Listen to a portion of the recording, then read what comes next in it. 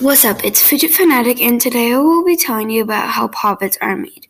First, they take strips of silicone and put it on a machine that tapes silicone with heat and pressure. Weird, right? I don't really get it either.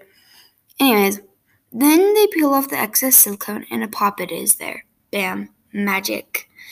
My opinion on poppets is that they're really, really cool, but I would only rate it a 9 out of 10 because it is definitely not good for in a classroom or anything, because it's just very, very loud.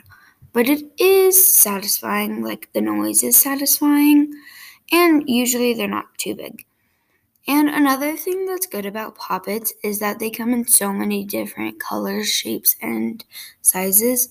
Like you can get a poppet that's 3x3 rows, and it's perfect for a keychain, and it's so little and cute. And you can get a jumbo poppet with like 100 pops, and they're huge. Or you can get a unicorn poppet or even a T-Rex poppet. The list is endless, trust me. Anyways, you can also get so many different colors. Like you can get multicolored, blue, orange, pink, and so much more. Also, if you want to learn about what fidgets are good in school, watch my next podcast. Bye, y'all. Have a good day.